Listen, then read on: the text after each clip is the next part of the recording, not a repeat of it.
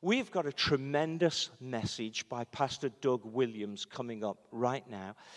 Doug Williams was the pastor of Ben Lindsay, who wrote the book, Why I'm Not Talking to White People About Race.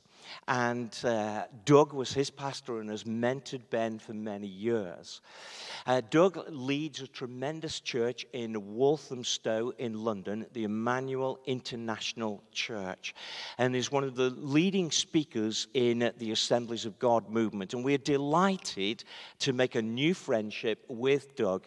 And so even though he's speaking from his living room, we know that his heart is joined with our hearts. So we just want to say to you, get ready for the word, because he's joining in with our Theos series.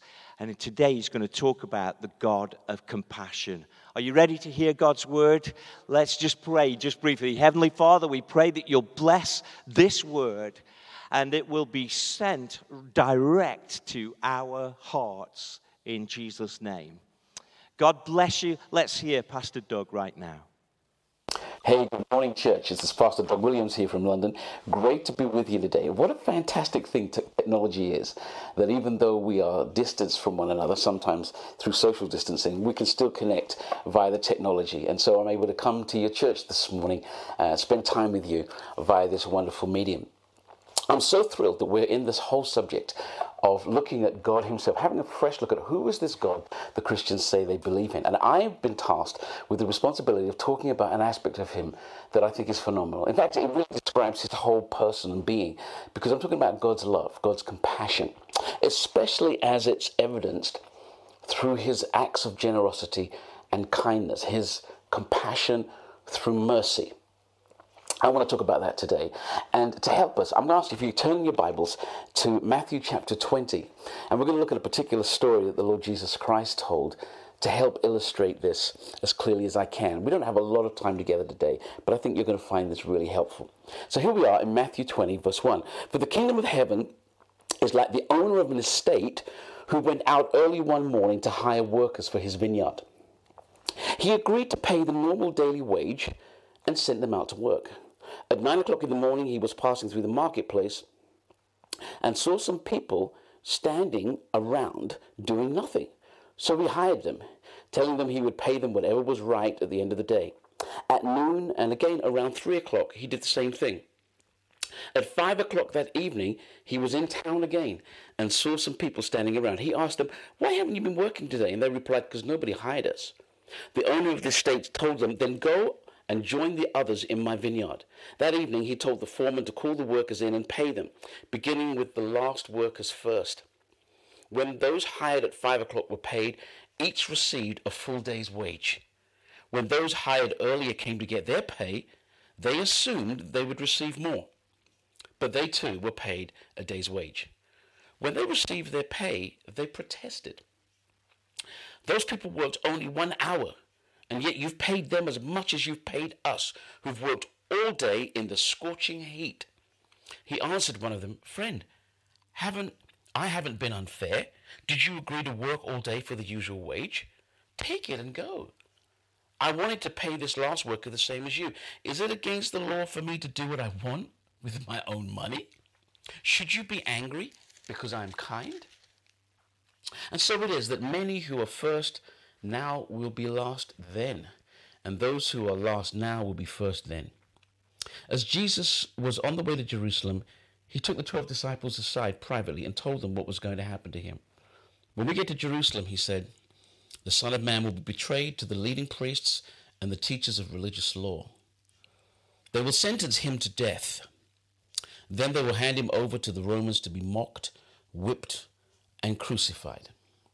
But on the third day, he will be raised from the dead."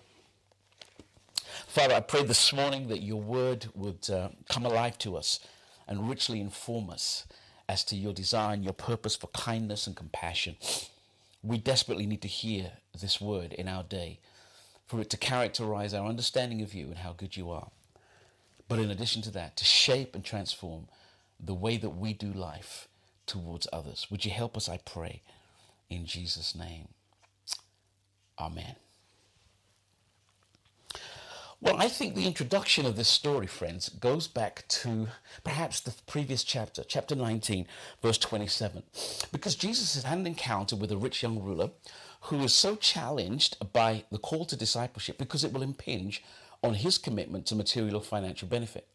And I don't think he's quite ready yet to give up on that level of security and follow Jesus. And so he walks away. And Jesus explains, well, it is tough for rich people to enter the kingdom of heaven. Those who've got a big investment in financial, material things find it very, very difficult to walk the walk of faith. And so the disciples turn to him, Peter particularly, and says, well, we've given up businesses. We've given up a lot. What are we to expect then? What's in it for us then? If you make that level of sacrifice, this big sacrifice that you're requiring of us, this big commitment that you want from us, what do we get in return? And so in many ways, the conversations that follow throughout the rest of that chapter and into chapter 20 are Jesus responding to that question. What happens to us? What do we get when we follow you? What's in it for us? You see, Jesus told many stories. And most of them, we call them parables. And they're really an earthly story with a heavenly meaning, or some kind of kingdom application. And what really happened in the meetings of Jesus was those who were listening to him, who got curious about what he said, would often linger behind and say, look, that story you told about A, B, or C, what was it really all about? We got a feeling that there's more to it than just that. And so those who showed an interest and were eager were given full stories. They were given the earthly story. They were then given the heavenly meaning behind that story. Well, this story is told and needs unpacking too. The picture that Jesus paints is a typical working day that could run from 6 a.m. in the morning to 6 p.m. at night. And so, you're just observing people available for hire in the marketplace. That's the normal place where people will be waiting to get their jobs. Now, in those days, servants that were attached to a household would probably benefit in tough times, that they are part of that household. They wouldn't have the challenge of having to find their income the way that others would. But if you were an independent workman who was out of work, you could be waiting for hours to be hired, because it was no job, no food. It was desperation that kept you waiting in that line. So if that landowner could find people there at 6 o'clock in the morning, 9 o'clock in the morning, midday, 3 o'clock, people waiting up until 5 p.m. That's 1 hour before close of business. It's desperation that kept them in that line, waiting for an opportunity to get a job. So he paints that picture, and everybody knows that. They know the angst and the desperation of that moment, so they're drawn in to that moment. You see, in the harvest seasons, securing labor at whatever hour could save the landowner a lost crop. He's invested a lot in that season. He didn't want his crop to not be taken in, therefore lose the profit margin and lose all the benefit that he'd invested into that season. So he would keep going back to hire people. And that's why he kept returning to the place of labor exchange. A day's wage was obviously a denarius. That's what it says in the original text. And that was the accepted amount that people would accept for a whole day's work. 6 a.m. to 6 p.m. Well, the landowner went out there early in the morning. He went back and found people at 9 o'clock. He went back at noon. He went back at 3. He went back at 5. And at this point in time, while Jesus is telling the story, it's going along swimmingly well. Everybody goes, we know that scenario. We've seen that story. That's a very common thing for us to view. And normally, when Jesus tells a story and it's got a heavenly meaning, there's some twist in the story, some anomaly that makes you go, didn't see that coming. And then you begin to find this is where the heavenly side of the story, or the application of the story, kicks in. Well, the twist in the story arrives when the workers have to be paid. This was, I think, it's thrown so many Bible commentators off track here, because I've heard a lot of people talk about this, that it's about the kingdom of heaven. Clearly, the text opens with this is about the kingdom. And they presume that kingdom stuff is just about the end of the age. It's eschatological. It's towards the last days and the last things. But when you study kingdom teaching from Jesus, what you'll discover is this about kingdom. Some aspects of kingdom teaching and reality can appear in our lives right now. But there are other aspects of kingdom teaching which are not yet. So we live with this tension on kingdom teaching of the already and the not yet. And you have to look at Jesus' teaching carefully to be sure what context is being referred to. If you make a sort of eschatological, last days, end of age application to this story, it ends up with a very strange profile. For example, when we get to heaven and rewards are given out, I don't think there's going to be a wage dispute over how long people worked or how hard the conditions were that they worked through. Because in this story, that's what happens. I don't think heaven's going to be a wage dispute at all. Do you? I don't think so. So I don't believe this story should be applied as a yet to come story. This is about kingdom issues here and now. This is what you get here and now, which is very important for the question that Peter asked. What do we get? He's thinking long term. What do we get at the end of the day? What do we get for our investment in discipleship? And Jesus is telling a story that says it's not just about what you get at the end. It's what you're getting right now. It's what you're living in the moment. And we'll make that clear to you. Now, the workers in this story are clearly complaining based on a couple of things. In the story, they're complaining that they've worked longer than those who came in for 1 hour before the end of business. So the length of labor and also the conditions of labor were worse. They said, we worked through the heat of the day. We worked through the scorching sun at noon. So our conditions of labor and our length of time for labor have been longer than other people. We thought there would be some wage differential that reflected those things. But as we look in our wage packets, everybody gets paid the same. How could that be right? And I'm sure the people who were listening to Jesus thought, yeah, that's true, actually. How could that be right? And it would have appeared as if something of a disparity was going on. The landowner hadn't acted appropriately. There's something sketchy about the way these people were getting paid. Well, I think that's where that tension of the already and the not yet kicks in when it comes to kingdom application. Because this story is clearly about kingdom now. And in making that application, it looked like the landowner had been unfair, but that wasn't true. I'll tell you why it wasn't true. On reflection, I saw that he had honored the contractual arrangements that he had made and agreed with those at the beginning of the day. In fact, those who got paid at 9 o'clock should be grateful that they even got paid a day's wage, because the day starts at 6 a.m. So they're already 3 hours late for work, but still get a full day's pay. I think they forgot about that. He had arranged with them a deal. If you work all these hours to the end of the day, I'll pay you. Deal or no deal? They said deal. They shook on it. They signed a contract. And when they got paid the money he had promised, he hadn't failed them. He had been absolutely just, not unfair in how he had handled it. But listen, he had every right to treat the latecomers the way he chose. If he chose to give those latecomers extra money and be generous, well, that's his sovereign choice. He hadn't done anything wrong by giving away his own money. So that was important. So for the first workers, the early workers, he had shown justice and fairness. For the late workers, he had shown mercy. See, justice gives you what you deserve. Mercy gives you not what you deserve, but what you desperately need. And so he was able to, in the same act, be both just and merciful at the same time. So if the disciples like Peter asked, what do we get? What do we get for following you? Jesus would say, well, you get right now access to all of the incredible justice and amazing generosity of kindness and mercy that God gives anybody who really needs it.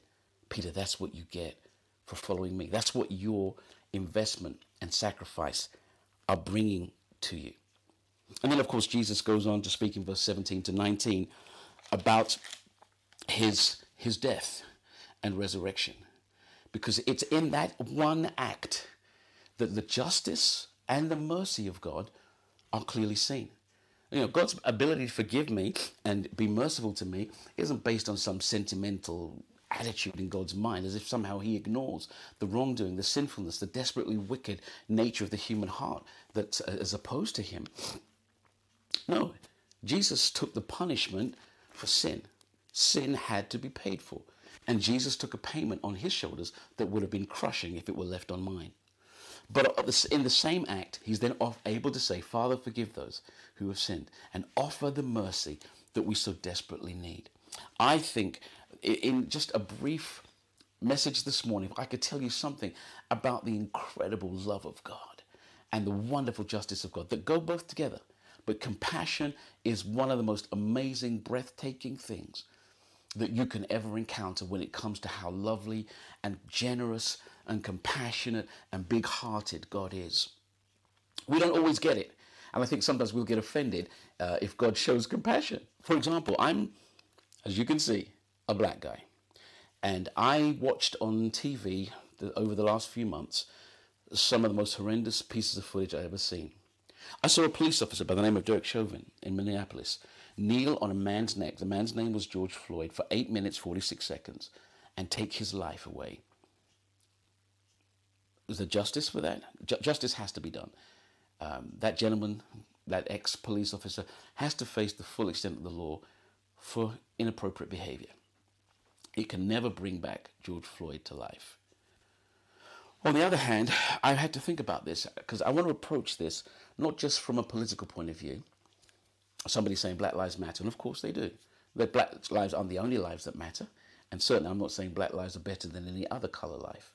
I'm saying that if you don't look after black justice or justice for any particular group, then it threatens justice for all. We have to be focused here. And that's why I have sentiment with the slogan, even if I don't support everything that the movement stands for. I want to make that distinction too. But the issue here is I'm looking at the story and I'm going, there has to be justice in that story.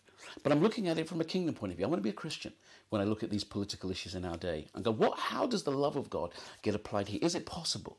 And here's the challenge, especially for some of my friends who are black. Is it possible that the mercy of God could be released in this situation? What if I asked you this question? Can that police officer be forgiven? If you struggle to answer that affirmatively, it means you're not as much a Christian as you think you are. Because the Savior we claim to worship and serve is the Savior that can look at a thief on the side of his cross, one on either side. But one of them said, I deserve to be here. I know what I've done wrong. But sir, if you can remember me when you come to your kingdom, I'd like to be included. And Jesus said, there's inclusion for somebody who's willing to repent of their wrongdoing and recognize their sinfulness. Friends, even a police officer who murders somebody in broad daylight, if they're repentant, the mercy of God can forgive them. Do you believe that? See, that's the challenge that Christians need to ask themselves. Our grace, our message of grace is so amazing, so overwhelming, that even in a situation like this, we have the prophetic responsibility of saying, look, justice has to be dealt with. We're not going to sugarcoat any issues of wrongdoing and inappropriate behavior. But our God says there were human beings who've messed up their lives. I mean, in 8 minutes, 46 seconds, Derek Chauvin lost his liberty, his reputation, his job, his wife, his family. George Floyd lost his life. That can never be replaced. But some of the things that Chauvin lost, they'll never be replaced too. He's still alive. He's still got an opportunity to repent and get right with God. Do you Christians believe that's possible? I tell you why I asked you that question.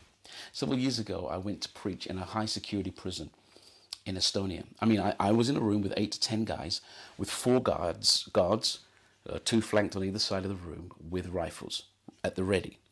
Because these guys are triple homicide, serial rapists, horrible, heinous crimes. In fact, the shock for me going into that room with these men was just to see how incredibly ordinary they looked, being responsible for such crimes. I preached the gospel, I shared my story, I told them about a God who loves, who had compassion and kindness, who would forgive people who were sinners if they were willing to repent. And as I came to the conclusion of my message, the biggest guy in the room stood up and I heard the guards set their guns. I went, whoa, everybody just calm down here. So what is it you want to say to me? I stepped forward to him. He said, preacher, and I could see his eyes misting up. He said, please tell me this. I need to know one thing. I've listened to you so carefully today, but I need to know, is everything you are saying true? Is it true that this God you preach can forgive somebody like me? Is there room in his compassion for somebody who's done what I have done? What could I say? I stepped forward. I embraced that man and said yes. He rested his head on my shoulder and sobbed and sobbed and sobbed. I looked over his shoulder at the other men in the room, and there wasn't a dry eye in that place. They bowed their heads. They were wiping their eyes. They were crying. Even one of the guards pulling out handkerchief from his pocket, sniffing while he's trying to hold his rifle. Because they suddenly felt the impact of the love and compassion of God. Listen, they knew they were in those prison cells because they deserved to be there. There was a justice about holding them accountable for their lifestyle. But in the midst of that, they heard a message that said, justice gives you what you deserve, but mercy is holding out something that you don't deserve, but desperately need. The forgiveness of God and the reconciliation to God. That's what true discipleship gives anybody. The only real unpardonable sin is the one you're not willing to repent of. So I picked up the story of Jesus and saw that sometimes when we preach compassion and grace, it angers some people. They don't get it. It's almost like, God, how can you let them suffer? It's not fair. But Jesus says, I know human brokenness. I know human frailty. I know how terrible people have behaved. But this is the gospel. If you're repentant, then mercy is offered to you. Because that's just how good God is. So I'm listening to you today thinking, whoa, maybe I didn't see this story in quite that light. Maybe you're thinking it just sounds too good to be true. But that's how the gospel should be presented, friends. If there's repentance and a brokenness of heart and mind and a contrite spirit over human wrongdoing, God's compassion is willing to offer the mercy that leads to reconciliation, recovery, and rescue every time. And I still believe in that. That's why I preach the gospel. When people say, God, here is my life and human experience with all its brokenness and confusions, with its desperately wicked biases, discriminations, racist attitudes, murderous intent. It's all here. My brokenness is here. My life in all these pieces is here. But I'm giving it to you. And if you can fix it, it's all yours. It's all yours from this day forward. That is the only response to the mercy of God.